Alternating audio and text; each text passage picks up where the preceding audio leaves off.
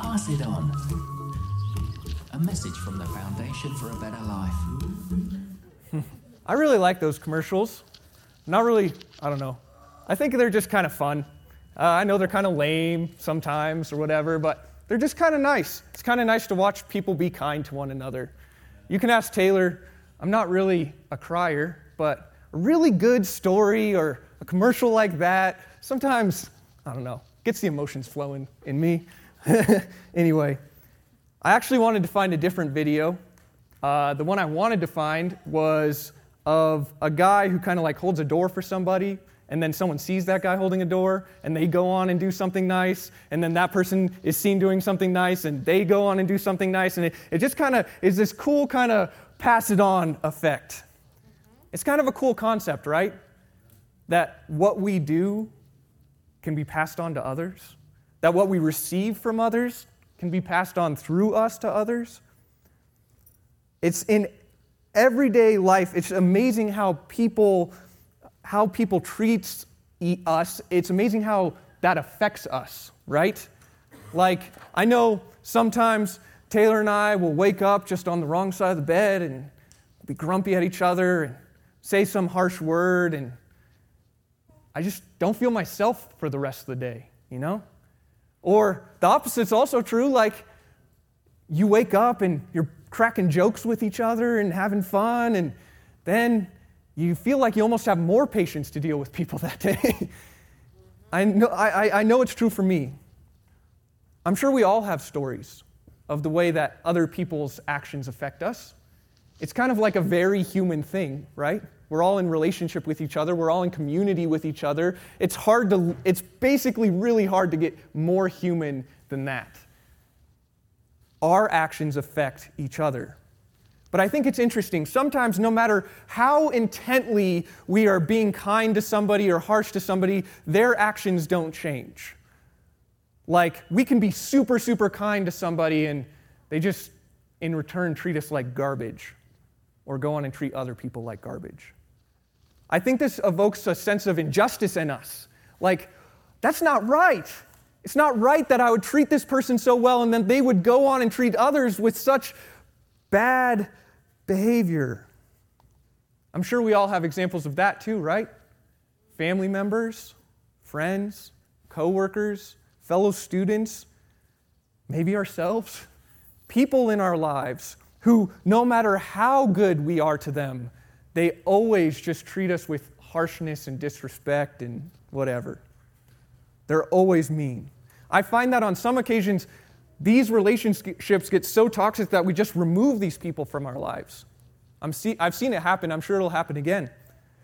It's a real struggle, I think, sometimes to figure out how is it possible that this person can receive such kindness and give such cruelty.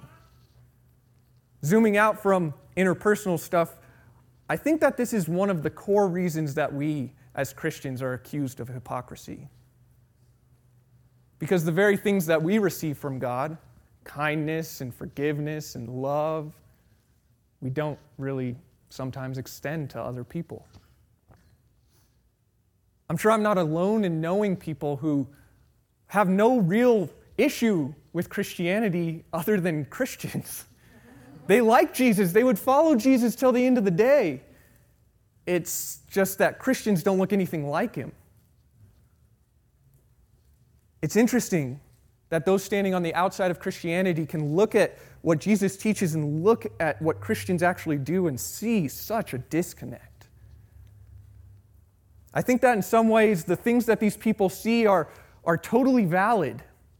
Like, it doesn't take an outside observer long to note that sometimes the very things that Jesus gives to us, we are unwilling to give to others. That brings us to our reading for today. We're going to be hanging out in Matthew chapter 18, beginning in verse 23. You can flip there in your Bible if you would like, or it will also be up here on the screen. Here's what it says.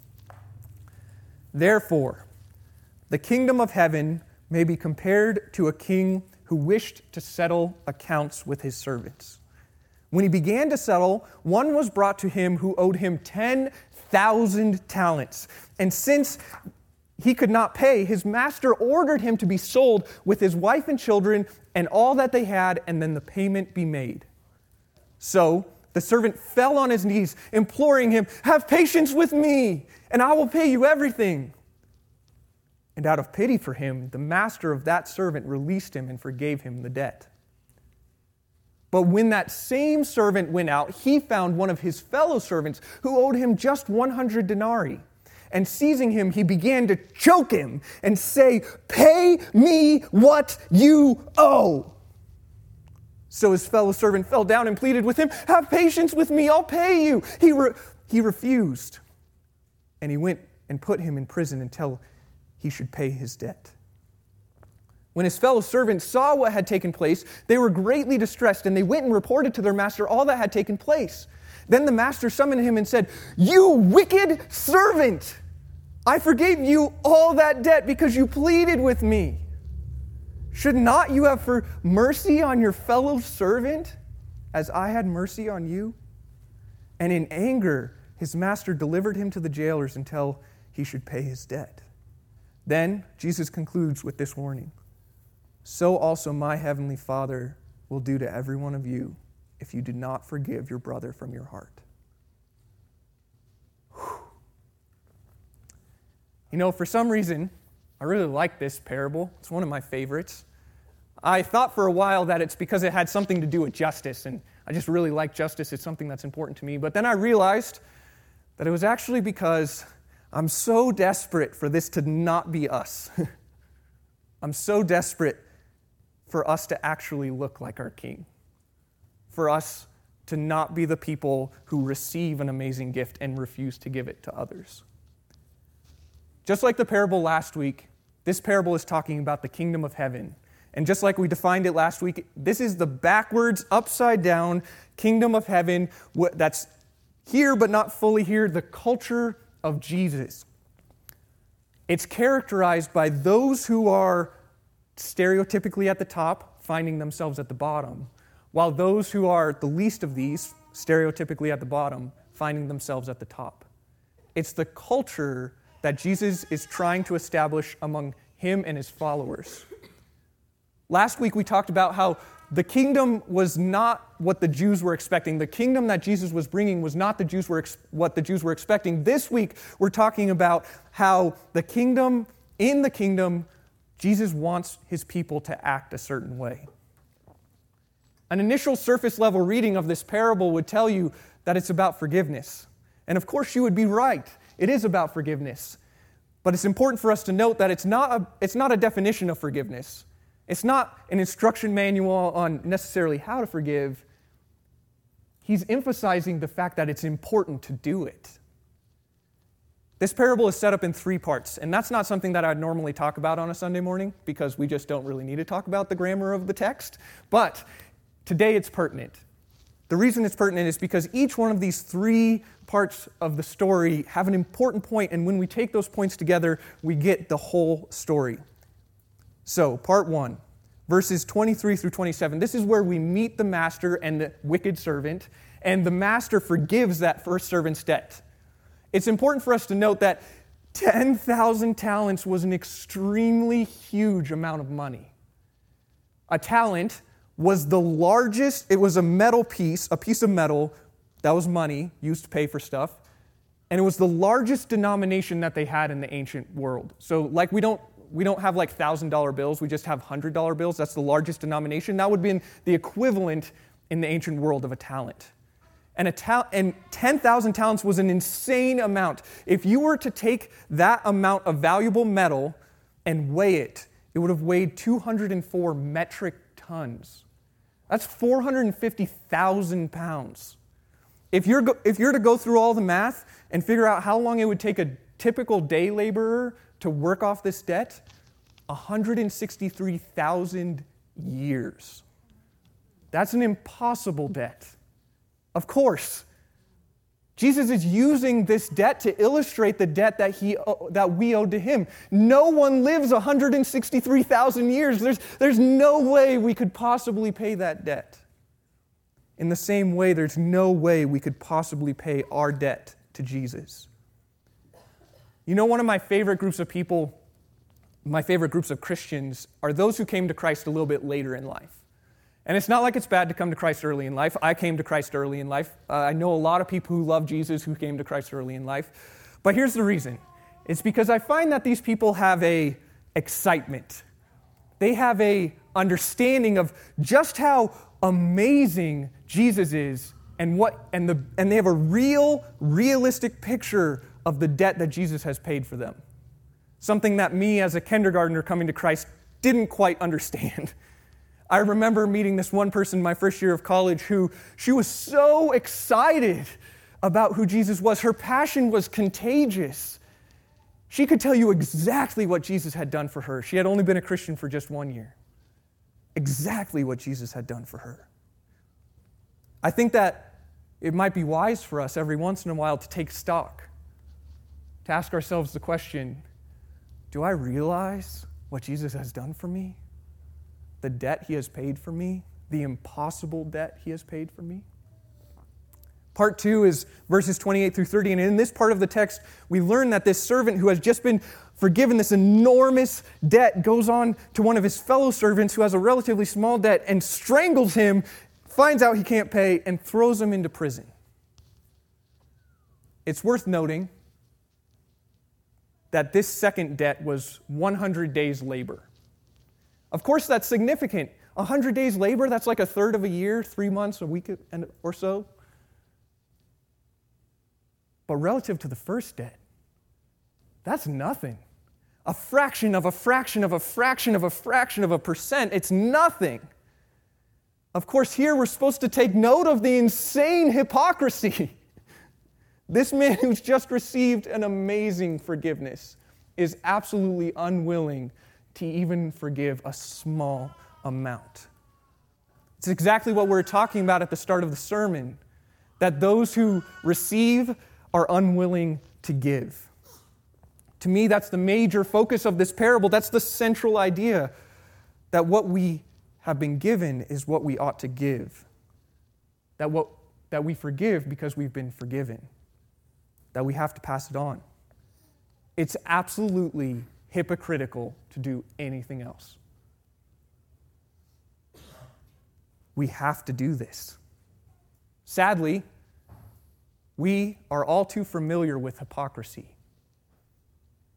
We experience this sort of thing all the time, right? I mean, how many of us have been the man with the smaller debt? And we're in conflict with somebody and we ask for forgiveness and they will not forgive us. They hold it over our heads. They make us feel guilty. Jesus has forgiven their debt instantly and removed it as far as the east is from the west, but they won't even lift a finger to let us free. Or how many of us have been the man with the larger debt? We hold it over them. We manipulate people. We want some form of retribution. We deserve payback. We use that person's sin as ammunition. We seek to destroy them with it. How damaging. Both sides. Lives ruined. In 2017, my dad and I went on a trip to Papua New Guinea. While we were there, there was a fight between two young men, and one young man murdered the other one. Not 12 hours later, there was all of the tribal warriors from the kid who was murdered was in that village threatening to go to war. Over the course of the next week, my dad and I watched as tribal politics almost began a tribal war. Potentially hundreds of lives lost. While we were watching all of this happen, our friend Simon, explained to us that these tribal conflicts can go on for days, weeks, months, decades. Hundreds of people can die. People who don't even live in the villages anymore can die. Murdered in cold blood because people refuse to forgive. We look at this story and we're like, that's insane. We would never do that, but then we do. Of course, we don't murder people, but, how many of us don't forgive? How much destruction does that bring? It's so hypocritical of us. Part 3, of course, is the remaining verses, where the wicked servant is discovered and the master throws him into prison. And then we get this final warning from Jesus. So also my heavenly Father will do to every one of you if you do not forgive your brother from your heart. Now here's where this parable becomes somewhat difficult to understand. Because we're forced to ask the question based upon Jesus' warning, what does he mean? Like, if I don't forgive somebody, does that mean he'll rebuke the forgiveness or take back the forgiveness that he's given me? Does this mean that I could be thrown into the pit of hell for failing to forgive someone? Does that make it an unforgivable sin? These are all valid questions. Various interpreters have suggested a lot. I actually struggled for 3 days trying to figure this out. I read a lot of books, and what I discovered is that there's just not a lot of agreement, actually, among scholars. Some people say, hey, let's just take Jesus at his word, at face value. Some people say, he's probably being hyperbolic. He was probably saying something more extreme than what's true. And some people were like, hey, let's just throw out the rest of the New Testament in favor of this. Of course, we would never do that last one. But essentially, I think here's what's happening. Jesus is really serious about forgiveness. He's not joking around. He doesn't view forgiveness as an option. I think at the very least, this is a warning, and at the very most, we should probably take Jesus at his word. I don't think that this parable gets into the theology of salvation and all that stuff, so we're not really going to get into that today. But I don't think it would be entirely intelligent of us to walk around assuming that Jesus was lying. I think he's serious about what he's saying. I think that's what he's trying to accomplish here, ultimately. That this is no joke.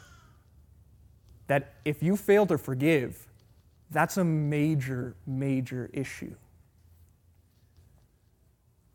With all that said,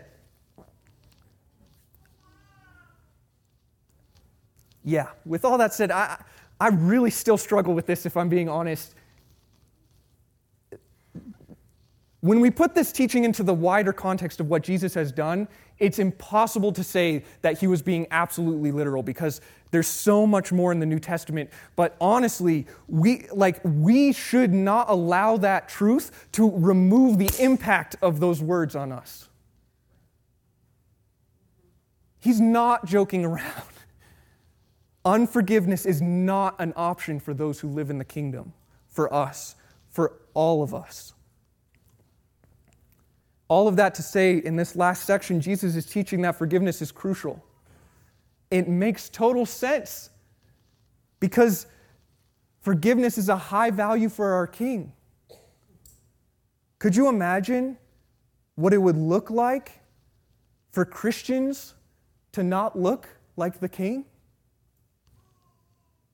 Of course, for most of us, we don't need to imagine what that would be like.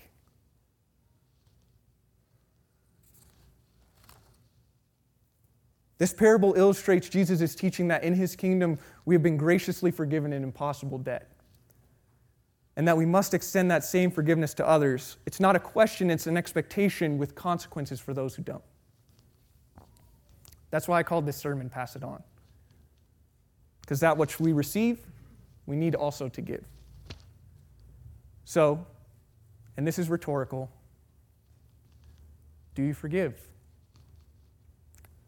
I want to note here that I didn't ask, should you forgive? I ask, do you actually forgive? If we're to take this parable seriously, it's essential for us to understand that it's absolutely not an option for us as followers of Jesus to hold unforgiveness in our hearts. I get it. Man, I got bullied as a kid. I know the pain that people can cause.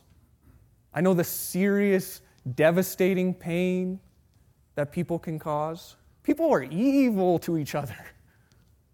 More than just bullies. I mean, my guess is that everyone sitting in this room has experienced horrors of human behavior. Horrible things that people do to each other. Have you forgiven? Maybe you're wondering, how could God possibly expect me to forgive? I understand.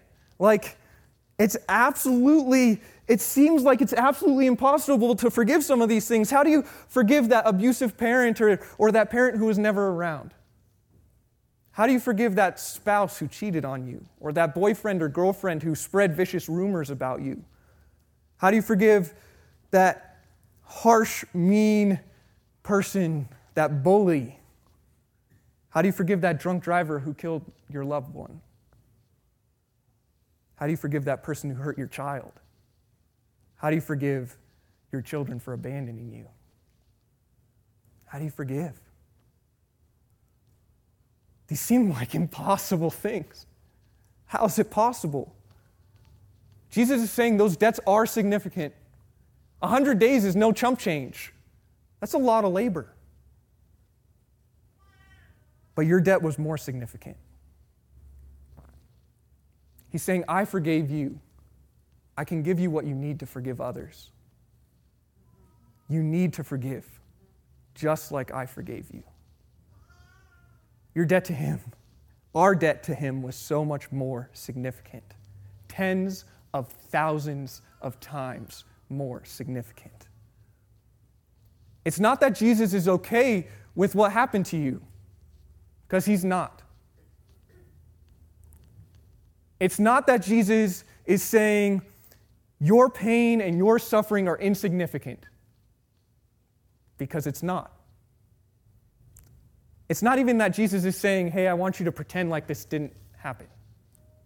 I don't think that that's necessarily what He's saying. I think He's saying, I want you to forgive as I have forgiven you. In His kingdom, that's what people do. They forgive. That's His culture. Do we forgive? I don't want to pretend like forgiveness is easy, because it's not. But I've found that our culture treats it like love. We've relegated it to the realm of emotion, when it's not an emotion. Just like true love, forgiveness is a choice. I think it's totally reasonable to still have raw, difficult, painful emotions and choose to forgive in the midst of that. I don't even think that forgiveness necessarily takes away those emotions right away. Sometimes it takes time. Using the terminology of the parable, forgiveness is simply this: you're no longer holding that person's debt against them. You no longer count that person's sin against them. Do we forgive? It would be impossible to read this parable and not get a sense of urgency. We have to do this as soon as possible.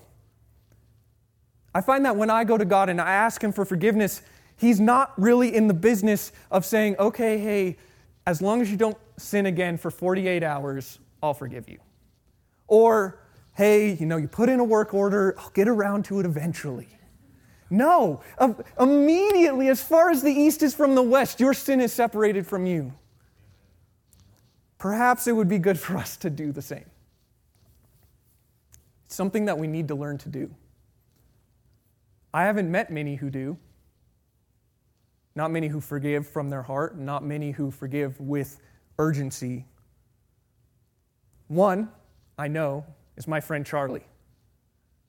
As you could assume, when we go on trips, when you're the only two who speak English, sometimes you get tired of each other, and fights happen, even on mission trips. Yeah, I know, we're sinners. All right. And sometimes we have to go to each other and we have to seek forgiveness. And here's what I discovered. I can go to Charlie anytime, anywhere, and say, will you forgive me? And he says, yes, instantly. And within the same minute, we're back to normal. He knows how to forgive. Doesn't hold it over me, doesn't manipulate me with it. It's done. I know that most people who have unforgiveness are not dealing with like petty stuff. Like it's not just small change like, oh, we had a minor disagreement. It's really serious. But I don't think that discounts the need for urgency. I'm sure we all know stories of people who have been destroyed by unforgiveness that they harbor inside themselves. It works its way into every crack and crevice of their life and pulls them apart from important relationships and important, crucial moments in their life. It's not some minor thing. Do we forgive? In the verses just before this in Matthew chapter 18, Peter goes to Jesus and says, hey, Jesus, how many times should I forgive my brother? Maybe 7 times. And Jesus, of course, famously responds, not 7 times, but 77 times.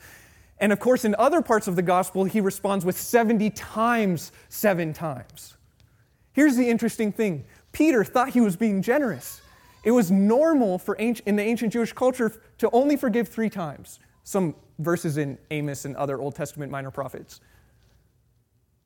So Peter showing up before Jesus is thinking, oh man, I've been generous. I've doubled it and added 1, 7. That's 7.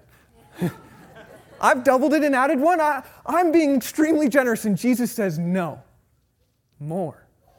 77 times. And then he launches into this parable. The forgiveness that we received is unlimited. The forgiveness that we give probably should be unlimited. That's this parable. What we receive is what we give. Our insane debt has been forgiven. Perhaps we can learn to forgive the relatively small debts of those who have hurt us. I imagine that the global church would be a far healthier place if we actually did this. If we acted towards forgiveness with the same passion and urgency that Jesus does.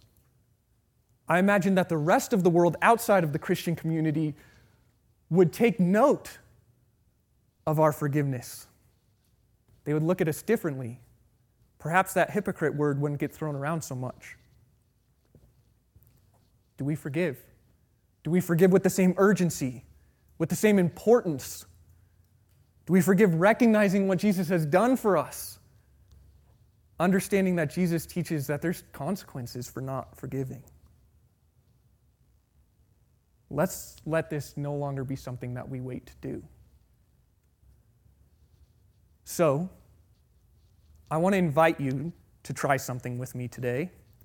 On the back of your worship guide, there are like 3 or 4 sentences that I asked Stephanie to put there, and they have 2 blanks. It starts with, Lord Jesus, I forgive blank for blank.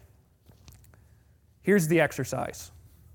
I want to encourage us to begin to seek the Lord and ask Him, is there any unforgiveness in my life? And then I want us to write it down. I want us to take the next few minutes and do that. And if you are someone who you're good with God, maybe you do this on a regular basis, I want to encourage you to pray for everybody else. Because these are not small potatoes. Unforgiveness is painful.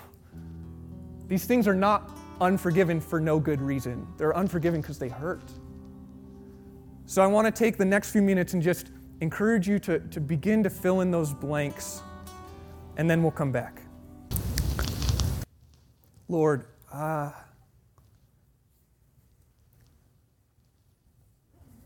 you're the God of impossible things. You're the God who takes what is not and makes it as though it is. You're the God who breathes death or life into dead things. You're the God who takes absolutely impossible, hopeless situations and turns them to good. Father, I pray that you would do that in our lives. That in forgiving, not only would you give us what we need in order to forgive these people, but that you'd bring healing and restoration like we haven't experienced. Even that we could be reunited in relationship with these people. In Jesus' name, amen. Here's part 2 of the assignment. At some point, don't let it get till next Sunday, but at some point this week, I would like for you to find a quiet space, a quiet time, a quiet place, and begin to say these sentences out loud. Lord Jesus, I forgive for...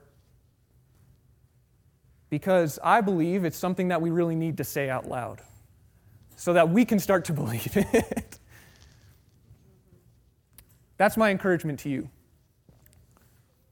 That we make forgiveness an everyday pursuit. That we forgive just as Jesus forgave us. We're going to go to our offering now. Thanks. That Jesus' kingdom is a lot like his reputation. That means that we are his reputation. We represent him.